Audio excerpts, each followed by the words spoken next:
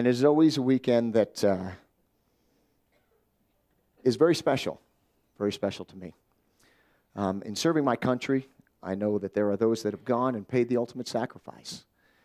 And as such, here it is Memorial Day. A lot of people don't realize it used to be called Decoration Day. And it started back in the 1800s after the Civil War. There was actually the Grand Army of the Republic, an organization of the Union, that would go out to the grave sites and they would decorate the graves with flowers and with flags. There was also a Confederate side that would do the same thing. And then it was as the 20th century approached that they kind of merged it together and said, no, we need a little bit of healing here. And it's for every soldier, every person that has served our military and laid down their life for them. So as Memorial Day kind of marks the beginning and Labor Day kind of the end, I would encourage you to keep this day sacred, keep this weekend sacred. Visit cemeteries. Riverside National Cemetery, they have an amazing ceremony that goes on. There's a bunch of different memorials, everything from those that have received the Medal of Honor to the Korean War, Vietnam War, all of those. And as a matter of fact, 11 o'clock tomorrow, they'll be doing a ceremony. And like I said, take time out of your day.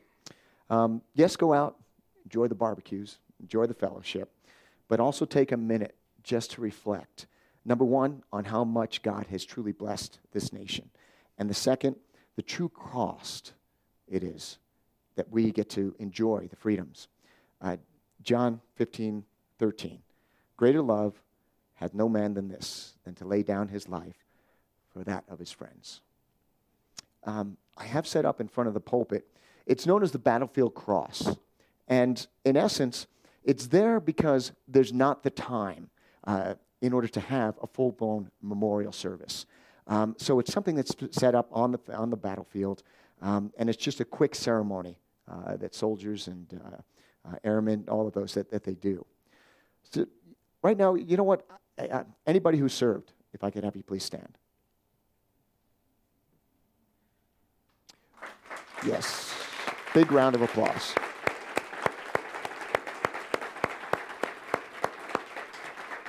Thank you. Thank you all. Just know that with this church, and as long as I'm here, we will always honor those who have served and those victorious dead. If you would open up in your Bibles, last we left off, we went through Matthew 7, and we got up to, we've actually made it up to verse 12.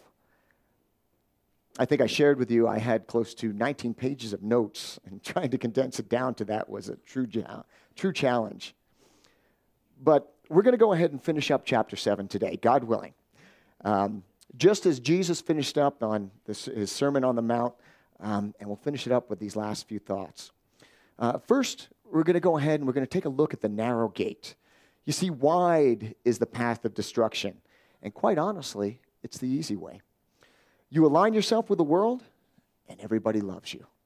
But you simply say the name Jesus, and oh, the daggers come out, don't they? Right? And it's a whole different story. And it's a path that eternally has so many great and amazing rewards. We can't even begin to fathom some of them. But here on earth, trials and tribulation. Second, Jesus brings warnings.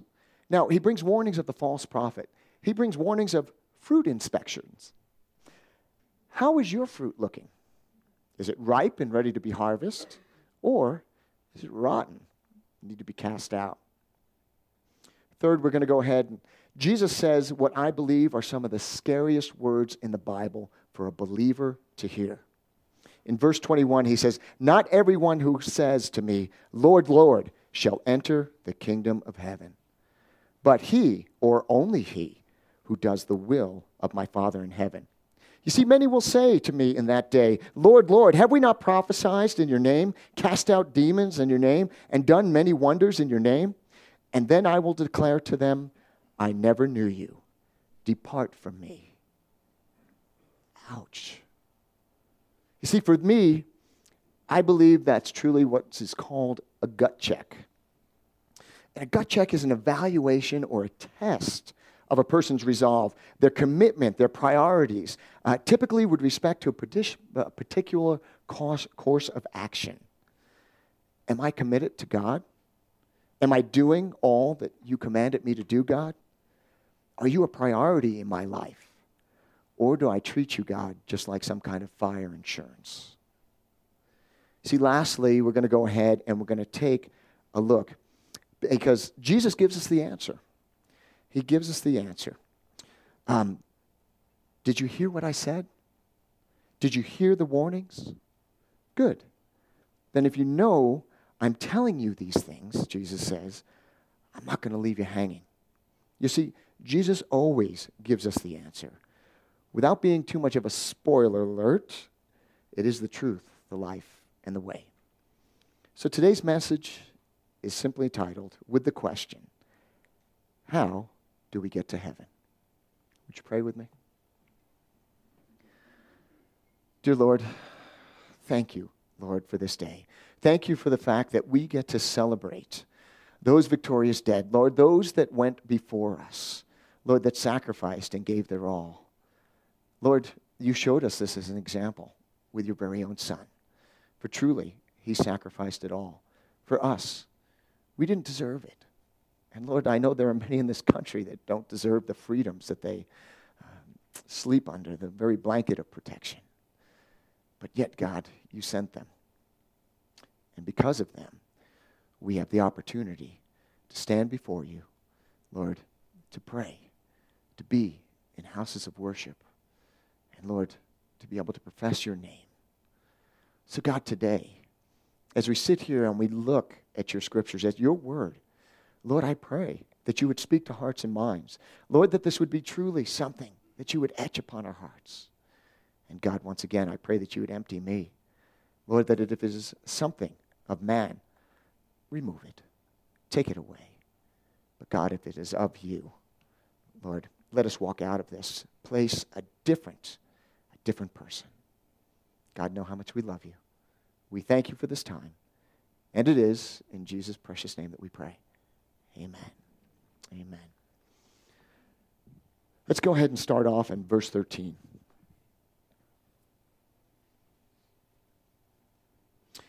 Enter by the narrow gates, for wide is the gate, and broad is the way that leads to destruction. And there are many who go in by it. Because narrow is the gate, and difficult is the way which leads to life, and there are few who find it. Beware of false prophets, who come to you in sheep's clothing, but inwardly they are ravenous wolves. You will know them by their fruit. Do men gather grapes from thorn bushes, or figs from thistles? Even so, every good tree bears good fruit, but a bad tree bears bad fruit. A good tree cannot bear bad fruit, nor can a bad tree bear good fruit. Every tree that does not bear good fruit is cut down and thrown into the fire. Therefore, by their fruits you will know them.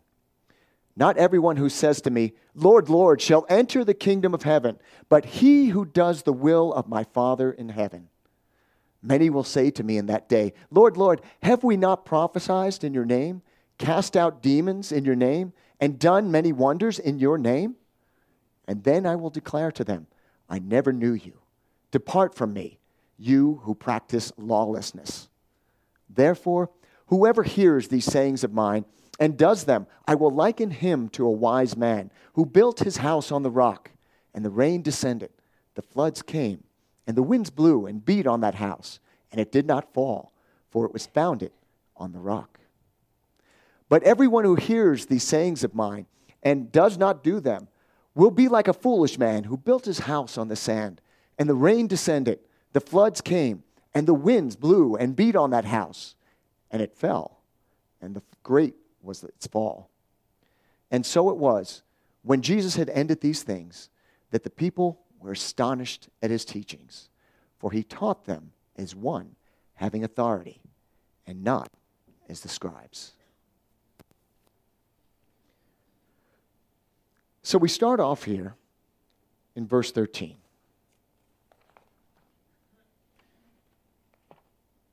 Enter by the narrow gate, for wide is the gate and broad is the way that leads to destruction. And there are many who go in by it.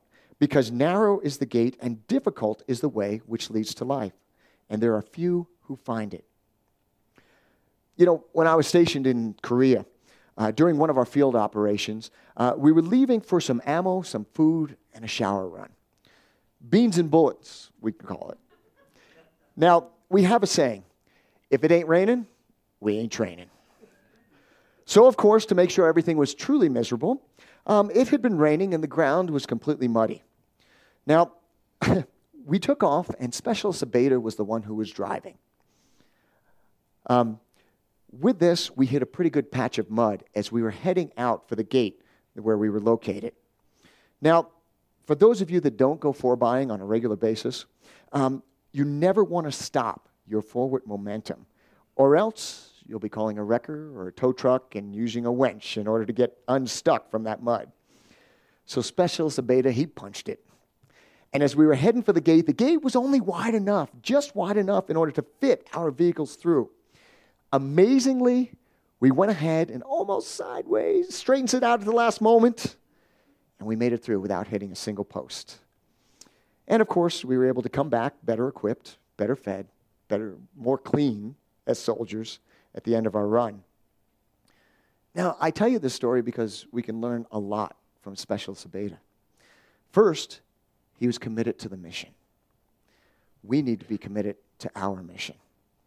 The mission that leads to life, eternal life in heaven. Now, notice, it doesn't say narrow is the gateway right into heaven, does it? No. It says narrow is the gate and difficult is the way which leads to life.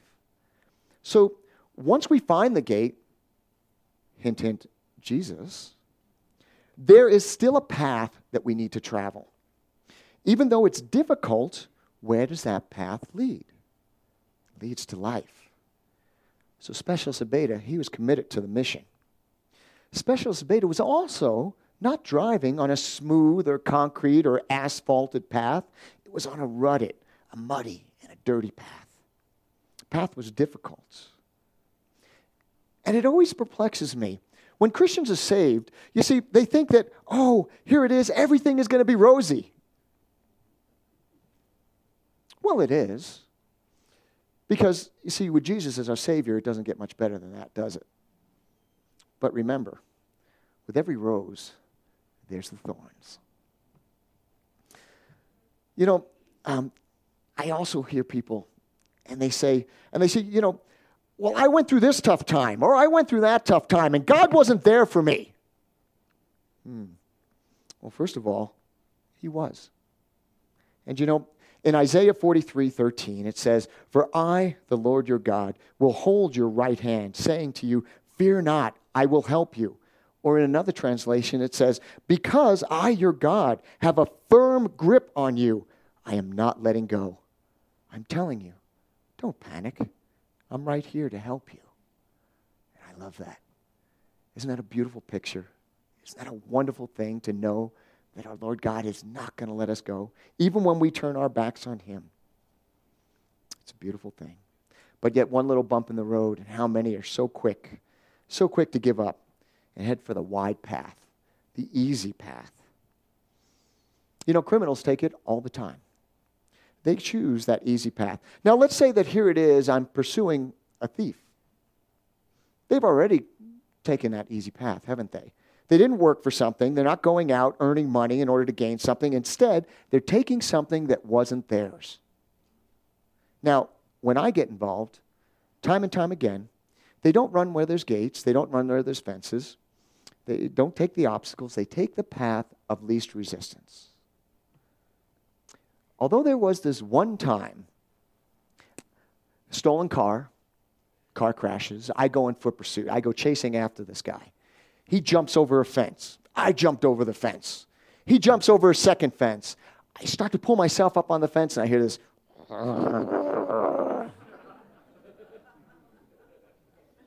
It's okay, suspect. You go ahead. You go play with Rover. Good little Rottweiler. Now, although he went ahead and it seemed as though he got away, he chose the difficult path, didn't he? Right? You know where we picked him up? 7-Eleven right down the road. He came strolling in like it was nothing. He's got dirt all over him. He's all sweaty and everything. You see, he went ahead, he chose the easy path, and it ultimately led to his destruction as we picked him up. Now, coming back to our Specialist Abeda didn't stop either. He kept moving forward. He knew that we would get stuck. And I believe that our walk with God can be the same exact way. We need to keep moving forward. When I used to work at Holiday Health Spa or Bally's Fitness, whatever it's called nowadays, they used to have a saying on the back of their shirts, and it said, there's no such thing as staying the same. You're either striving to make yourself better or allowing yourself to get worse. You know, in context of physical health, we need to take care of our bodies. It takes work. No two ways about it. Everyone in America is in great shape, right? No, but those that are, they have to keep moving forward, don't they? We have to, or otherwise our health is going to decline. Our muscles atrophy, we get weaker. But the scripture says, difficult is the way which leads to life. And there are few who find it. There are few who find it. Now, in context of our spiritual health, we need to take care of that as well. Moving forward, okay? We need to go ahead. We need to be attending church. We need to be studying our Bibles, meditating on His Word, fellowshipping with believers, praying, and more praying. Enter by the narrow gate.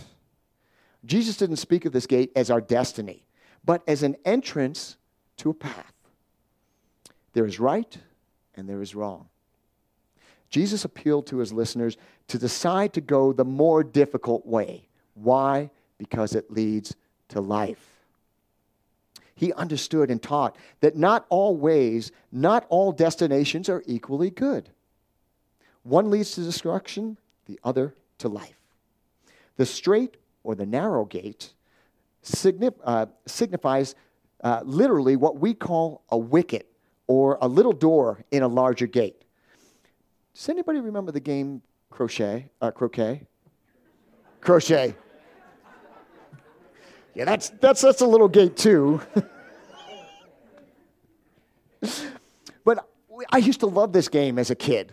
I mean, here it was, you set up these wickets, right? These little pieces of wire all along your backyard and everything. And we used to have these killer games. We'd set it up over three properties, 3 properties deep. And I mean, if I could have used a wood, I would have. But I mean, it was these amazing games. And basically, you have to try to get this wooden ball through one of the wickets in order to, a series of them, and all the way back in order to ultimately win the game. Now, if you hit another ball, then you got another shot. And then if you were really good, you could rest that ball right up against the other one. You'd take your foot on top of it, and you'd send your partner, bam, out into the back 40. Yeah, our games of croquet was a little bit, there we go again. Okay, you guys know the truth now, okay? That was it. Growing up, I never really played croquet. It was more just knitting at home.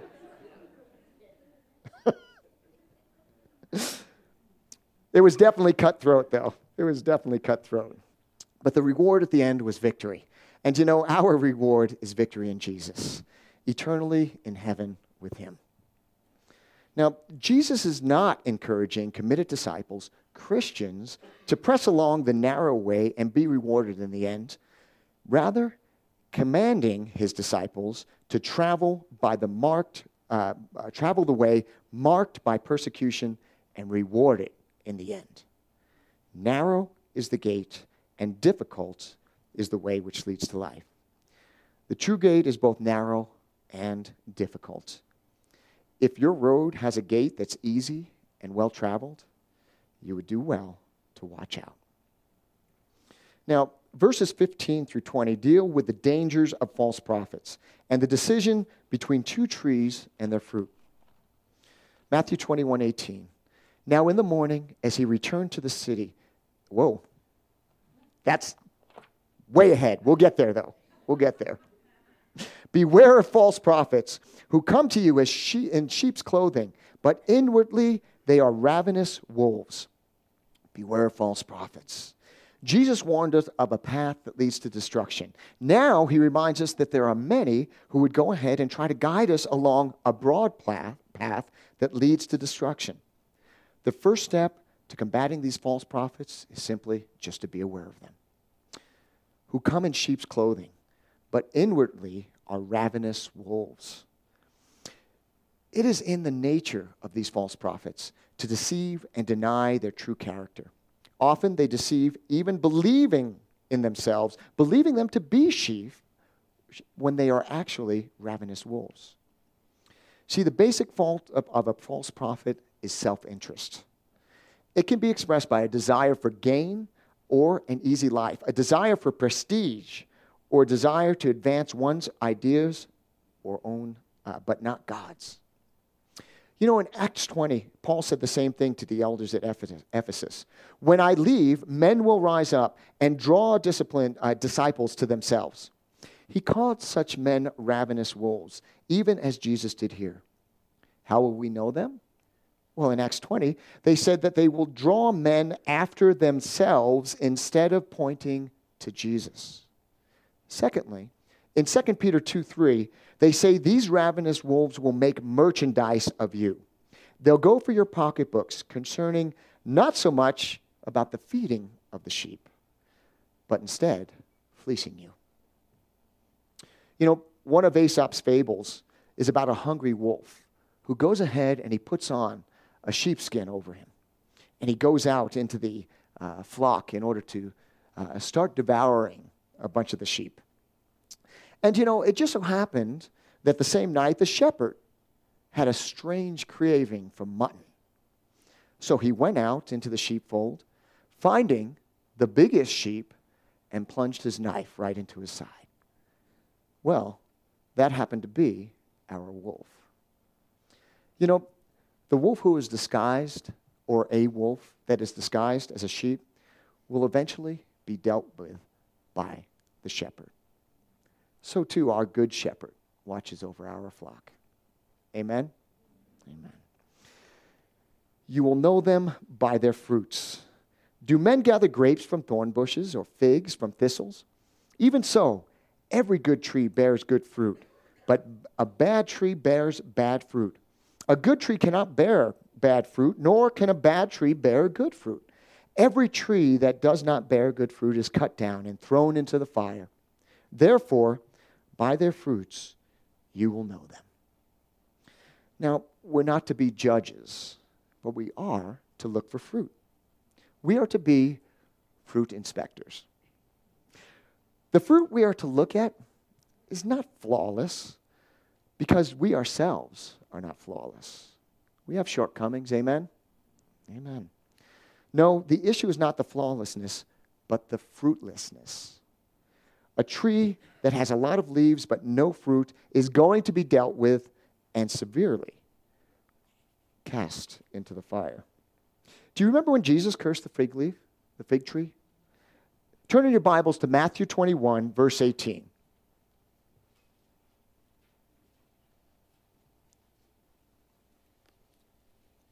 So just ahead a few chapters. Matthew 21:18. Now in the morning, as he returned to the city, he was hungry. And seeking a fig tree by the road, he came to it and found nothing on it but leaves, and said to it, "Let no fruit grow on you ever again." Immediately the fig tree withered and died. Now in this passage, the fruit tree represents Israel, but it was not producing fruit. It had a temple. It had Pharisees and Sadducees, but it was not producing fruit. You know, if we call ourselves Christians, we need to be producing fruit. Have you ever been called on the carpet at work? The boss says, "Come in my office." Shut the door. That's never a good sign. Now, what if he asked you, "What have you been working on?" And you simply told him, "Well, I showed up this morning."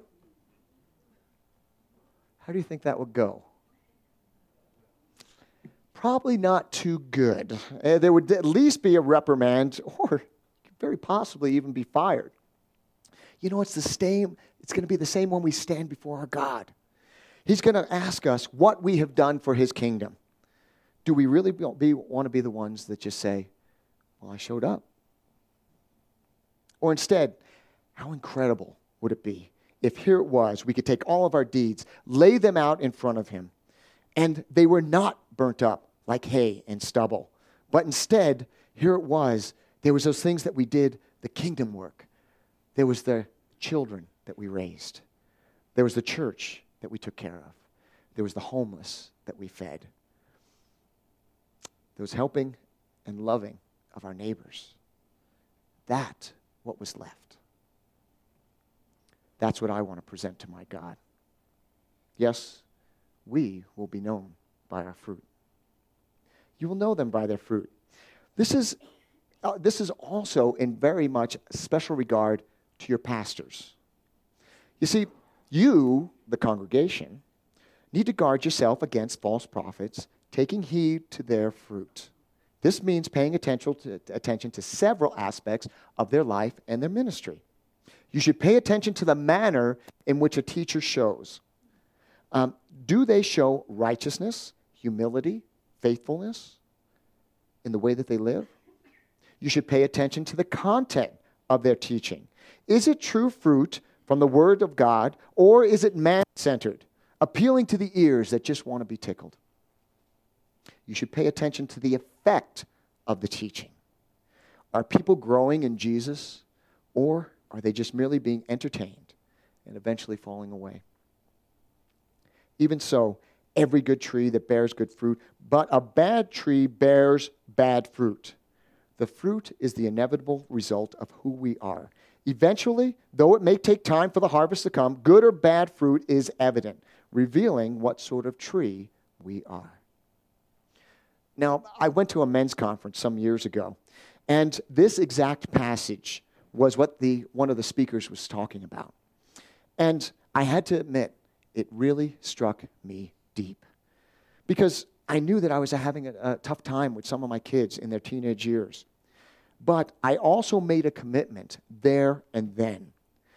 My children would be good fruit. And I recently heard it said that you can tell the quality of a parent by their children. I've been truly blessed in this area. And, you know, Tom Brokaw, he recently, not long ago, wrote a book called The Greatest Generation. And it was all about those in World War II. That World War II generation, the commitment, the sacrifice, the industry, their resolve. And knowing Michelle's grandparents, who were part of that greatest generation, I can only echo and sing the praises, truly, who they were. And it was a great generation. But I'd like to throw something out there. What about the parents of this greatest generation? The ones that raised, the ones that passed on the morals, the ethics, the beliefs to this greatest generation. I believe those are the true heroes in this story. Now, that's not to say that here it is as we train up our children, as we in the fear and admonition of our Lord, that when they get older, they will automatically be good fruit. Because God gives each of us free will, doesn't he? So if your children stray, don't beat yourself up too much. Their salvation is now their own. However, if you were like me and you felt the fear of the Lord in my heart and didn't do anything about it, well, that's something that you need to take up with the Lord, for only he can offer you forgiveness. At the beginning of this chapter, Jesus warned us not to judge, right? We went over that a few weeks ago. And to be looking for that speck in somebody else's eye when we had a plank in our own eye. Therefore, before asking of anyone else, we should first ask, do I bear fruit unto God's glory? Verses 21 through 23, it basically speaks of a decision. Two claims of Jesus' lordship, one false, one true. Verse 21, Not everyone who says to me, 'Lord, Lord,' shall enter the kingdom of heaven, but he who does the will of my Father in heaven. Many will say to me in that day, 'Lord, Lord, have we not prophesied in your name, cast out demons in your name, and done many wonders in your name?'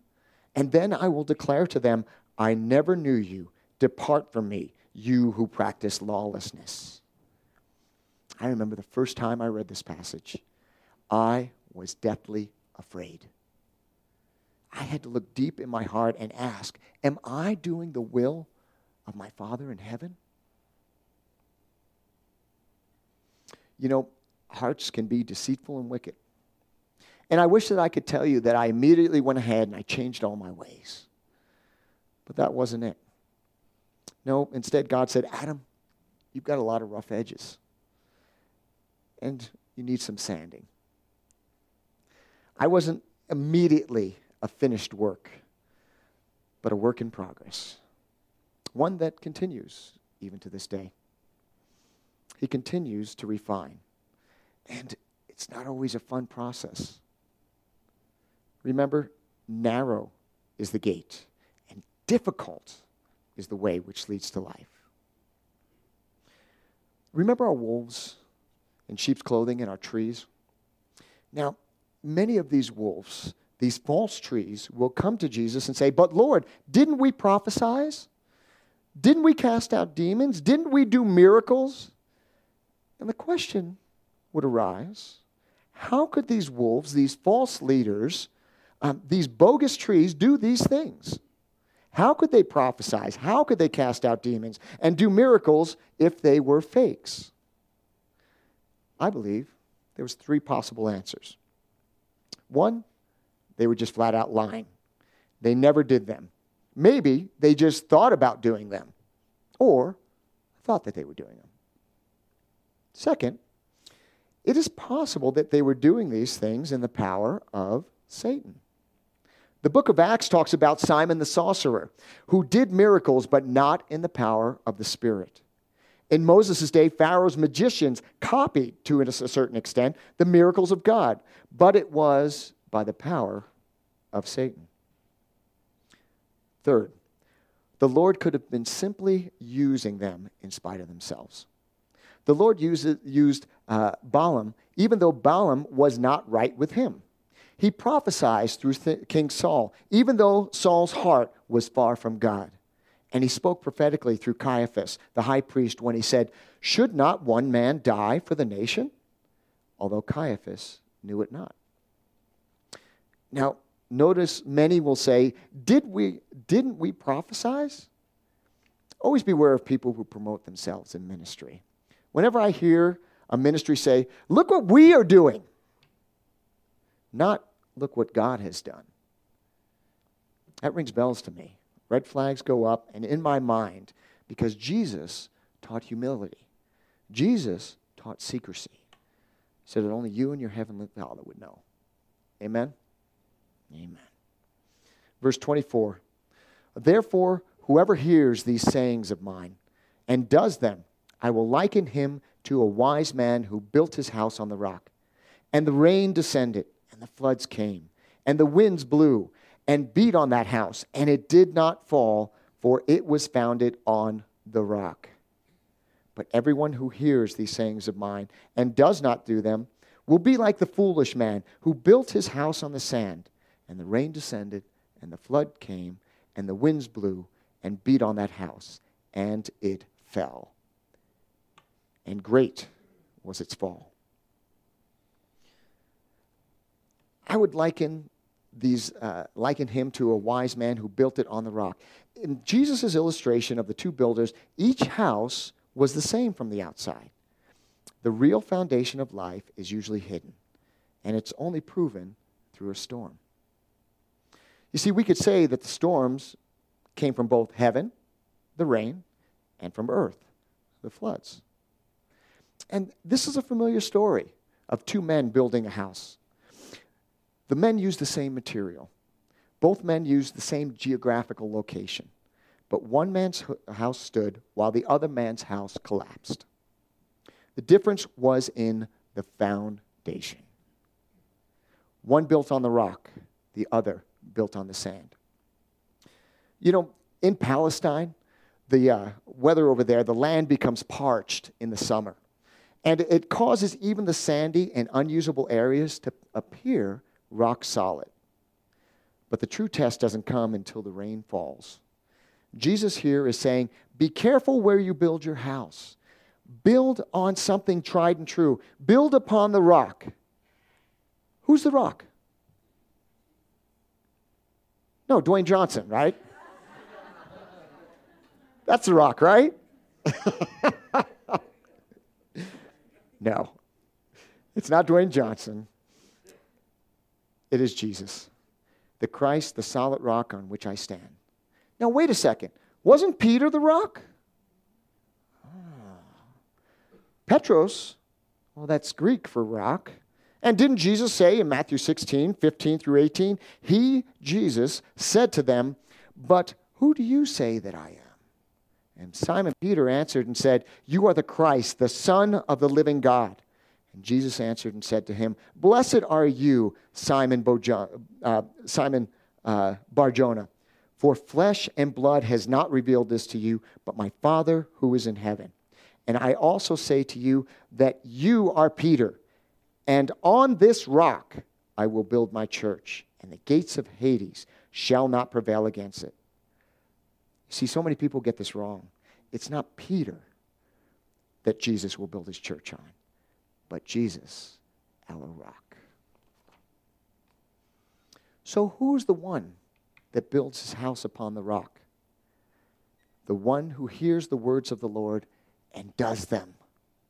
The one who built it on the sand is the one who hears the words of the Lord and doesn't do them.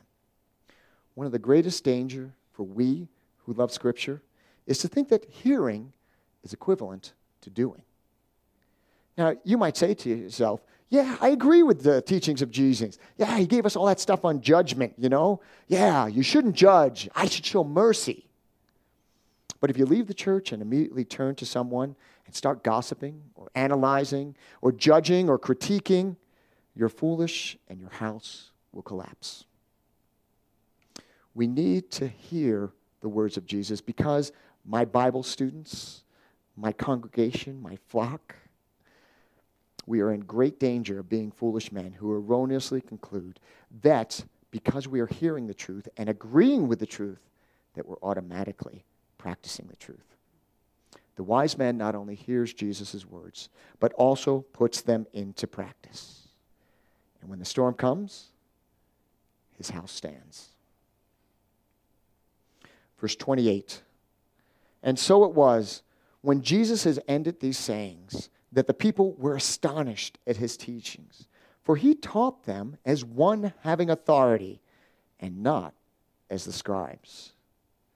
Now, let's say that one of you were to talk about a speeding ticket that you received from a cop. You could describe the experience, and you can relate it to your friends or family. But if I were to tell you that you were in violation of Vehicle Code Section 22350, which is the basic speed law, and that there needed to be a radar survey done, and on that radar survey, the speed needed to be substantiated by the median speed from that survey, and that the citation that you received was not an admission of guilt, but merely a promise to appear, and that the form that you signed was called a CHP 215. Would you say that I was one having authority in this? Yeah. This is the same with Jesus. You see, he wasn't telling us about the Scriptures like the scribes, like the Pharisees. He was testifying to the truth, the life, and the way. He was and is and will always be the authority. I'd like to close with a story about D.L. Moody. Dwight L. Moody was haunted all of his life by an occasion when he felt he got too clever in presenting the gospel. 6 years before he died, he recounted what had happened back in Chicago in the fall of 1871. I intended to devote 6 nights of Christ's life. I had spent 4 days and nights on the subject and had followed him from the manger along through his life to his arrest and trial. And on the 5th Sunday night, October 8th, I was preaching to the largest congregation I had ever seen. And I was quite elated with my success.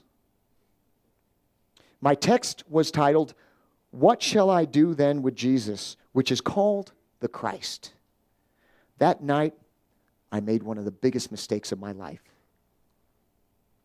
After preaching, with all the power that God had given me, urging Christ upon the people, I closed the sermon and said, I wish you to take this text home with you, to turn it over in your minds during the week. And next Sunday, we will come to Calvary and the cross, and we will decide what we will do with Jesus of Nazareth. Just at that moment, a fire bell rang nearby, and Moody quickly dismissed the meeting and sent the people out of the building. It was the beginning of the Great Chicago Fire. Over the next 27 hours, there would be 300 dead, 90,000 homeless, and a great city in ashes. Quite obviously, Moody never got to finish his sermon series. But he went on and he continued. I have never seen that congregation since. I've worked hard to keep back the tears today. 22 years have passed, and I will never meet those people again until I meet them in another world. But I want to tell you one lesson that I learned that night, which I have never forgotten, and that is when I preach to press Christ upon the people, then and there I try to bring them to a decision on the spot.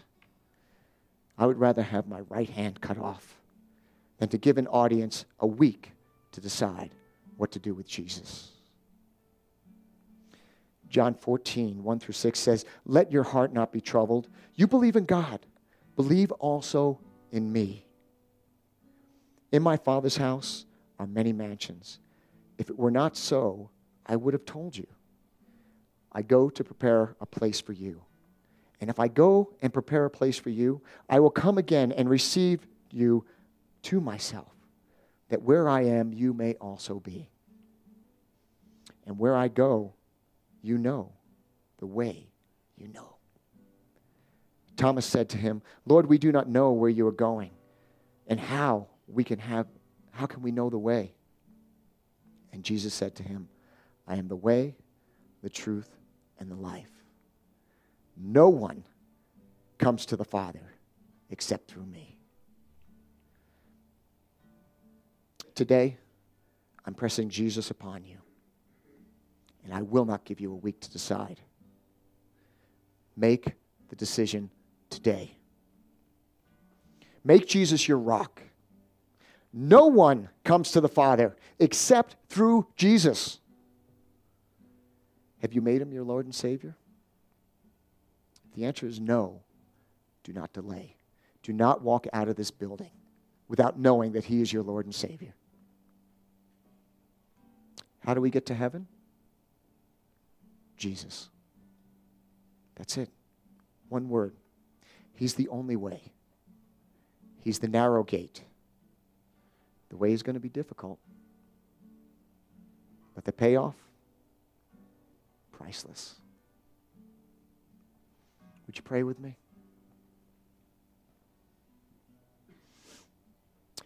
Lord, throughout this entire passage, throughout the entire Scripture, Lord, you told us it was going to be difficult, that there was going to be challenges, trials, and tribulations that laid ahead. Lord, you warned us, deceivers, false prophets, trees, Lord, bogus trees, all of these things. But ultimately, it all circles around, and it points to you. You are rock. And Lord, I pray, right here, right now, in the witness of everyone, Lord, that if there is somebody here that has come here today and they do not know you, I pray that you were stirring their heart the entire time. You were stirring their heart in the worship.